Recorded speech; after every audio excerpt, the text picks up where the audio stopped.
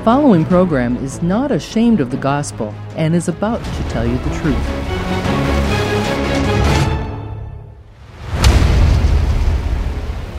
A question, unfortunately, that too many people have to ask and answer these days. How do I find a good church?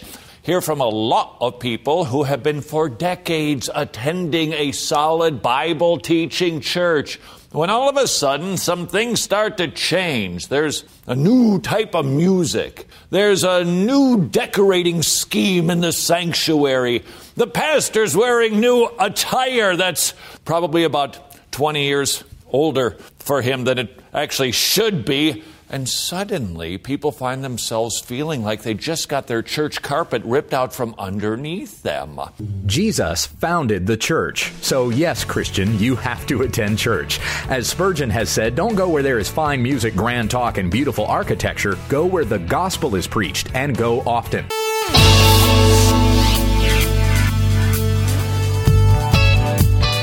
Life matters, and the issues in life matter because they affect how we live our lives. In this podcast, Pastor Walt McFadden thinks out loud about truth and discerns how it is being applied to everyday life. Thinking Out Loud podcast is a production of City View Church in Minneapolis, Minnesota.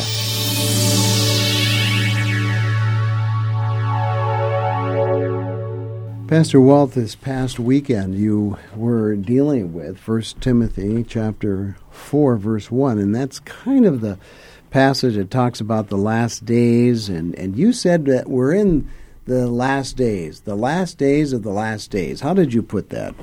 Peter gets up on the day of Pentecost, which is the day the church was born, the day the Holy Spirit fell, and he quotes from Joel, and he says, "This is what is fulfilled in the book of Joel. In the last days I will pour out my Spirit." And then I also mentioned a verse from 1 John, "Dear children, we are in the last hour." So we are in the last days. Now there will be the last days.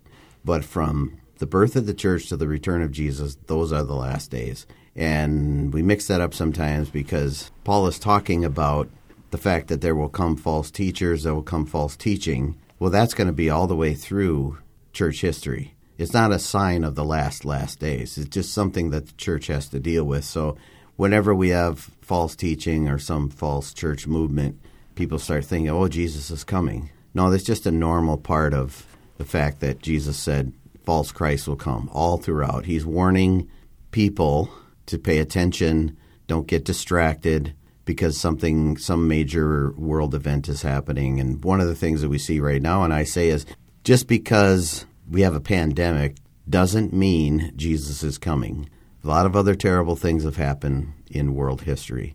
We've got to keep our eyes open. I always say the last sign is the gospel goes to the ends of the earth. That's the ultimate sign. You also made reference to the fact that even though the last days are days of deception, you said that deception starts with our identity. You said possessions, occupation, wounds, race, all of that is where people get their identity. And that's where deception begins. Define that further, would you? Yeah.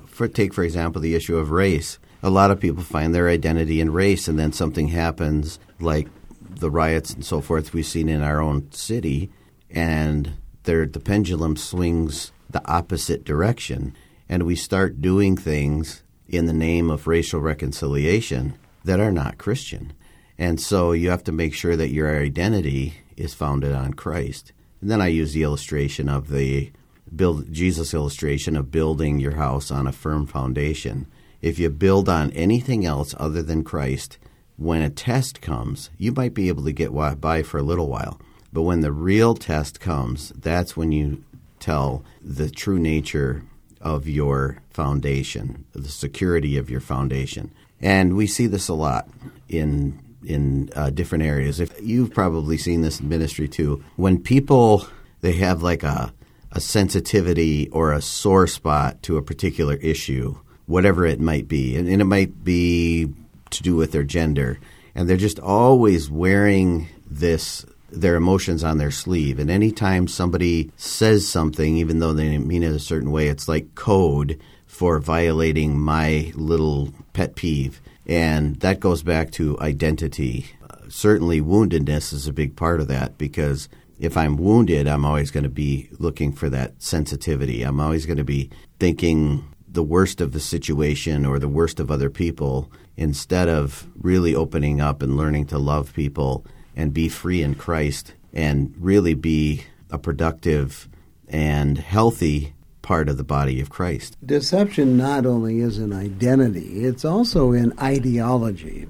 And some people's ideology is, and you made this point, you said that people think that they can cheat death, whether it's by science or just ignoring it, whatever it might be, they're going to cheat death. And yet that is really the ultimate deception, isn't it? That thinking that, well, I'll never die. Even though I think they know they will, but somehow they put it out of their mind so it's not something they have to deal with. That, to me, is deception, which is what you pointed out. Yeah, absolutely. And we live in a culture with the greatest medical care, health care in history. And we fooled ourselves. We think there's a cure for everything.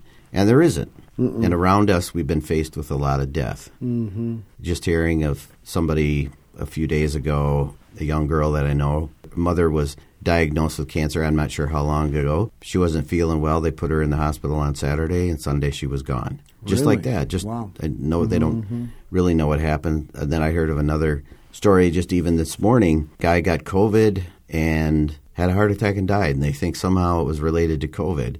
80 years of age. Of course, some people don't live past 80, but the point being there's a lot of death around us, and still we just kind of have this idea that either it's not going to happen to us or we can hide out and we can avoid it. But this is a time when people, especially in the church, need to think about your life and think about what you're investing in, because it could all be gone tomorrow, every bit of it. You can't take anything with you when you go. We know that. We've heard that.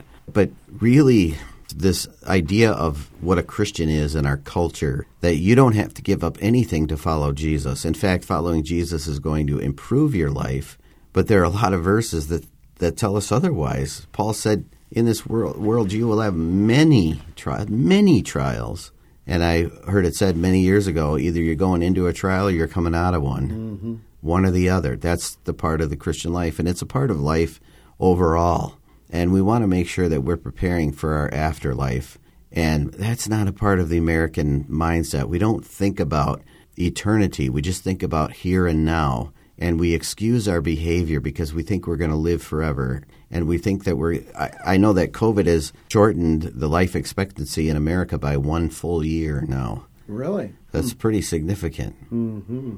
That 1 year, you spread it out, it gets thin. But then you start thinking about, there's a lot of people, even young people, who have died of COVID, and we don't seem to be able to get a grip on it and figure out how this thing is working and how it operates. But then the other part of it is so many people are just so frozen with fear and just thinking at any second I can get this thing and I can die. But then my question is, what are you doing about it? Mm-hmm. What's your plan? What are you just going to sit and wait until something happens and you're gone? Or are you going to live your life and you're going to make it count for Christ? Make every second count for Christ. Do you think, Pastor Walt, that God has anything to do with this delusion or this deception? And the reason I'm asking is because you used a verse that really states that God will send a delusion. So how can God send a delusion? Now, here's the verse you used. It's 2 Thessalonians 2:11 and 12. It says, "For this reason God sends them a strong delusion, so that they will believe the lie, so that all will be condemned, those who did not believe the truth, but delighted in unrighteousness." Now that sort of smacks against who we think God is, right? Because God doesn't tempt anybody, right? But yet, here's a delusion. It says clearly, God sends. Explain that for us. We come to the point in our life where our conscience is just useless. And in our passage on 1 Timothy, Paul is talking about how it's being seared. The Greek word is kateriazo, which is, of course, the English word to cauterize. And you cauterize something, and then you just take all the feeling out of it. And that's exactly what's happening when a person just year after year of their life, they just ignore, and they come to the point where they are beyond hope. And then God says, this is what you want, I'm going to give it to you. And the reason he does that is because they love the world, they love the lies, they don't want anything the truth. It's too late for them. It's like Pharaoh. You get sign after sign after sign, and God says, there's nothing that's going to wake up Pharaoh, and I'm going to turn Pharaoh inside out for my glory. And then it goes on to say, Pharaoh hardened his heart to God hardened Pharaoh's heart. Because God says, all right, then I'm going to use you for my glory. I'm going to at least use you for some purpose to glorify my name. And we see people in our culture whose consciences are seared, and God has given them over. So talk to me about searing. What does that mean, actually? Is that the cauterization you're talking about? I mean, searing is something that, you do with meat, right? I mean, I don't know what a seared conscience is. Explain that, if you would. It's become useless. Like if you, if you had a wound and you cut your hand and then you get a hot iron back in the ancient times, and even if you're out in the wilderness and you've got a serious problem, if you got a cut, the only way to stop that bleeding is to cauterize. So you burn that, and then the effect is you get the scar tissue all around, and then you can't feel anything in that area. It's in some ways a lack of emotional response, but it's just your brain stops working, and now you can no longer tell right from wrong. And what is God doing in our culture right now in America? You just see things, and you're baffled, and you say, how in the world could we believe this? How could we buy into this? And why are so many people accepting these viewpoints? Because they go against all rationality. They're not even logical to think about them. Well, it takes a seared conscience to get to that point. And what God does is God is going to say, well, I'm going to turn around and I'm going to use this for my glory. If you are beyond hope and you have completely given yourself over and there's no hope for you, God says, I'm going to glorify myself through you. And how does he do that? One of the ways he does is he'll help a society wake up. It's a wake-up call for us. And God says, now look what's happening to these people. Look how your culture is being destroyed. I was watching a report on the news last night. In our city, in Minneapolis, we've had 600 carjackings this year. 600? 600. Annihilated the record. It's not even close. And when they first started to happen, they said, we're not going to prosecute this because it's a crime of poverty. And it was that kind of ridiculous thought. It's not a crime of poverty. It's a sin. Yes, it's a sin. And so now these young people, 16, 17 years of age, they're getting locked up and they're getting around 5-year sentences. They'll probably do 2.5 years. But if they would have intervened in the beginning and stopped it with some kind of rationale and were tough on it, these young men probably wouldn't be going to prison for the next 5 years. Mm-hmm. Our society is waking up. I don't know how long it'll last or what'll become of it, but they're starting to realize that these stupid ideas like defund the police is just a dumb idea. You can't have a society without law and order because people are sinners. They're not good. And I hope and pray that ultimately that will drive more people to Christ. Well, you hope so, but it is a little bit insane of what some of the things that we are seeing happen, like what you just explained. So when you talked on Sunday about doctrine, you said that the reason there is error is because there's a lack of truth, and truth exposes the error. So truth, obviously, is what we teach. It's the doctrines in which we believe. Our associate pastor here at church came in here earlier today, and he said this. He said, what makes a doctrine? I mean, yes, it's teaching, but how do you know that the teaching is correct? How do you know we aren't teaching something that's not wrong? And he gave an illustration. For example, let's just say the prosperity message. That's a doctrine, right? It's a doctrine that people teach all the time in the church. So what makes a good doctrine, Pastor Walt? How do we know that what you're teaching as far as doctrine is concerned is correct? That's a very good question because even, I would say, the short answer is sola scriptura, the Scripture alone. It has to line up with the Scripture. The Scripture is God's revelation of truth to the world. And what you have to do is what I talked about on Sunday. These are words we don't use very often, but most of our preaching and teaching in the church today is eisegesis. I have a thought or an idea, and I go to the Scripture and I look for something that confirms my belief. So I'm trying to impose into the text my preconceived belief. But true preaching and teaching is exegesis. We pull out of the text the true meaning, and that takes some skill. You have to look at the context. You have to look at the history. You have to look at who's writing. And just on the prosperity alone, let's take that for example. Look at the life of Jesus, and then we'll say, well, Jesus became poor that we become rich. All right, then look at his first disciples. They gave up everything to follow Jesus, all of their worldly goods. And they heard the times when Jesus told people like the rich young ruler, sell everything that you have and give it to the poor. So you have to look at the Scripture and say, what did these people do? How did they live out the gospel of Jesus Christ? And beyond that, other rules of hermeneutics. Hermeneutics is the science of biblical interpretation. A lot of these tools have to be used. You can't just take one verse in isolation and say, well, look at this person, they were rich. But then when you really study the Scripture, you find out with a rational and, for lack of a better word, scientific approach to studying Scripture, the case for something like the prosperity gospel is pretty thin. And yet it's part of that idea that out of Scripture comes these things that people have inserted, right? I mean, somebody inserted this idea that we're supposed to live prosperous lives. Well, look, as you said, there's a verse for it. There's a concept here for it. And they build a whole doctrine around that, which is wrong. But that's deception. And that's probably a deception that's very dangerous because they are using the Bible for somewhat of their support. Well, one of the things that you said very emphatically at the end of your sermon, you talked about a question. You asked a question, actually. You said, are you in Christ? And it was very penetrating because you went on to explain what that meant.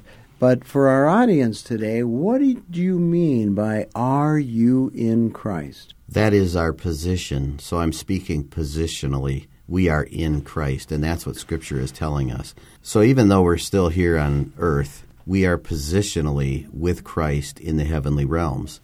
We have a job to do, and we have an assignment. But we have to think, where are we positionally? Where are we truly supposed to be? It's one of those already not yet doctrines. So we are already in Christ, and yet we still have the ultimate fulfillment of that phrase, that idea, when Jesus returns, to be in Christ. But we are to live in Christ. Just as we are sanctified, but we grow in our sanctification. Justified, we are growing in justification. We are even called glorified, but none of us feel like glorified. We feel like we're deteriorating on the outside. Paul says, I'm deteriorating on the outside, but I'm being renewed on the inside. It's the same way with being in Christ. But it's a great way to look at not just where am I positionally with Christ, but how am I living out in this world? Am I living in Christ? Am I living through Him? Is He, and it goes back to the issue of identity again. Where is my identity and where is my foundation? It has to be in Christ alone. Because Paul is issuing a warning here. He's saying the Spirit expressly says that in later times, which we're in, there will come some, and they will be teaching the doctrine of demons. That's a sobering thought in our culture because we just discount the activity of demons in the West. In the South and in the East, they readily understand the concept of demonic oppression and possession. We don't get that. And certainly we would discount the idea that a person who gets up and stands in front of a congregation would be teaching the doctrine of demons. But that's exactly what we're being warned of, because that's exactly what was happening in the church in Ephesus at that time. The doctrine that was coming across was not the doctrine of Jesus Christ. It was the doctrine of demons. So what you're saying, or what Paul was saying, was that he was warning the church. This wasn't necessarily for the broader society. He was actually funneling what he was saying right to the church, which is very interesting. Because sometimes we think in the church, well, there's no demons. I mean, nobody can be demon-possessed if you're a Christian, and, all that stuff that we used to hear, many, many years ago. But I think that's very interesting that he's speaking to Christians here. I'll give you the last word on that. Why would Satan bother with the world at the first place? He already owns it.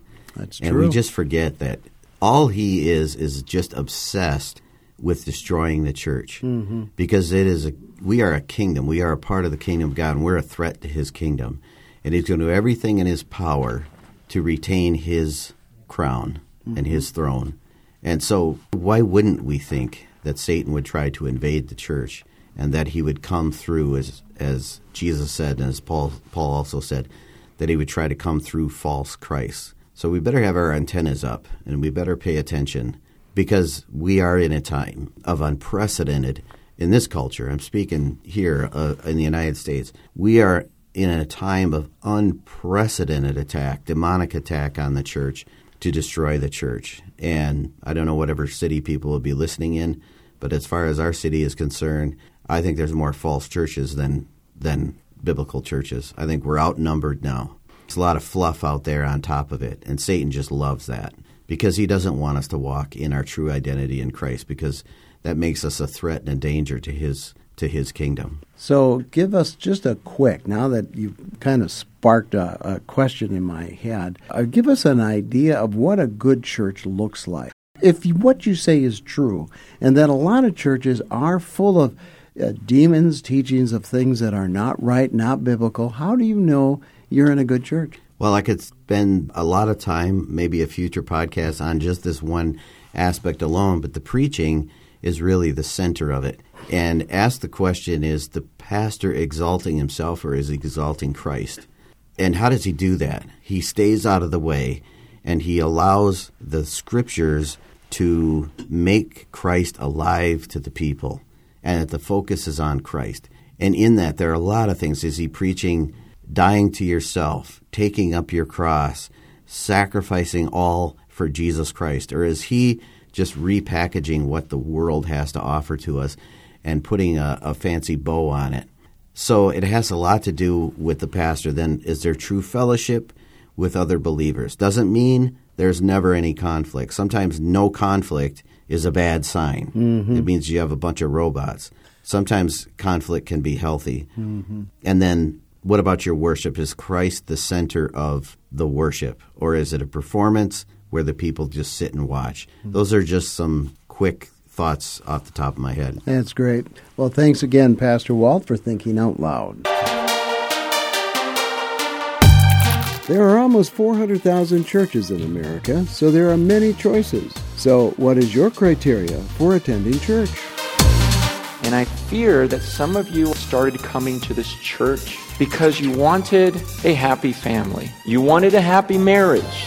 You wanted happy kids. You wanted a good family relationship. And you realized, you know what, I think God could grant me that. So let me go to church and ask him for that. But my concern is this. If that's your motivation for following God, then really God has become a means to an end for you. Well, then suddenly God just becomes someone you use in this means to an end rather than believing that God is the end himself. Well, City View is a church in the city for the city. Our services focus on worship, prayer, and providing you with the truth from God's Word. There's no spin when it comes to telling you the truth about life and how to live it according to God's plan. City View Church, located at 3041 4th Avenue South in Minneapolis, Minnesota. Our Sunday service begins at 10:30 a.m. Well, thanks again for listening to Thinking Out Loud with Pastor Walt McFadden. Tune in next week when we'll hear Pastor Walt say, "Doggone it, why do I do that?" We hope you enjoyed the podcast today, and please let us know your thoughts on our topic. We want to hear your feedback and your concerns as you think out loud. Please visit us at cvcmpls.org. That's cvcmpls.org.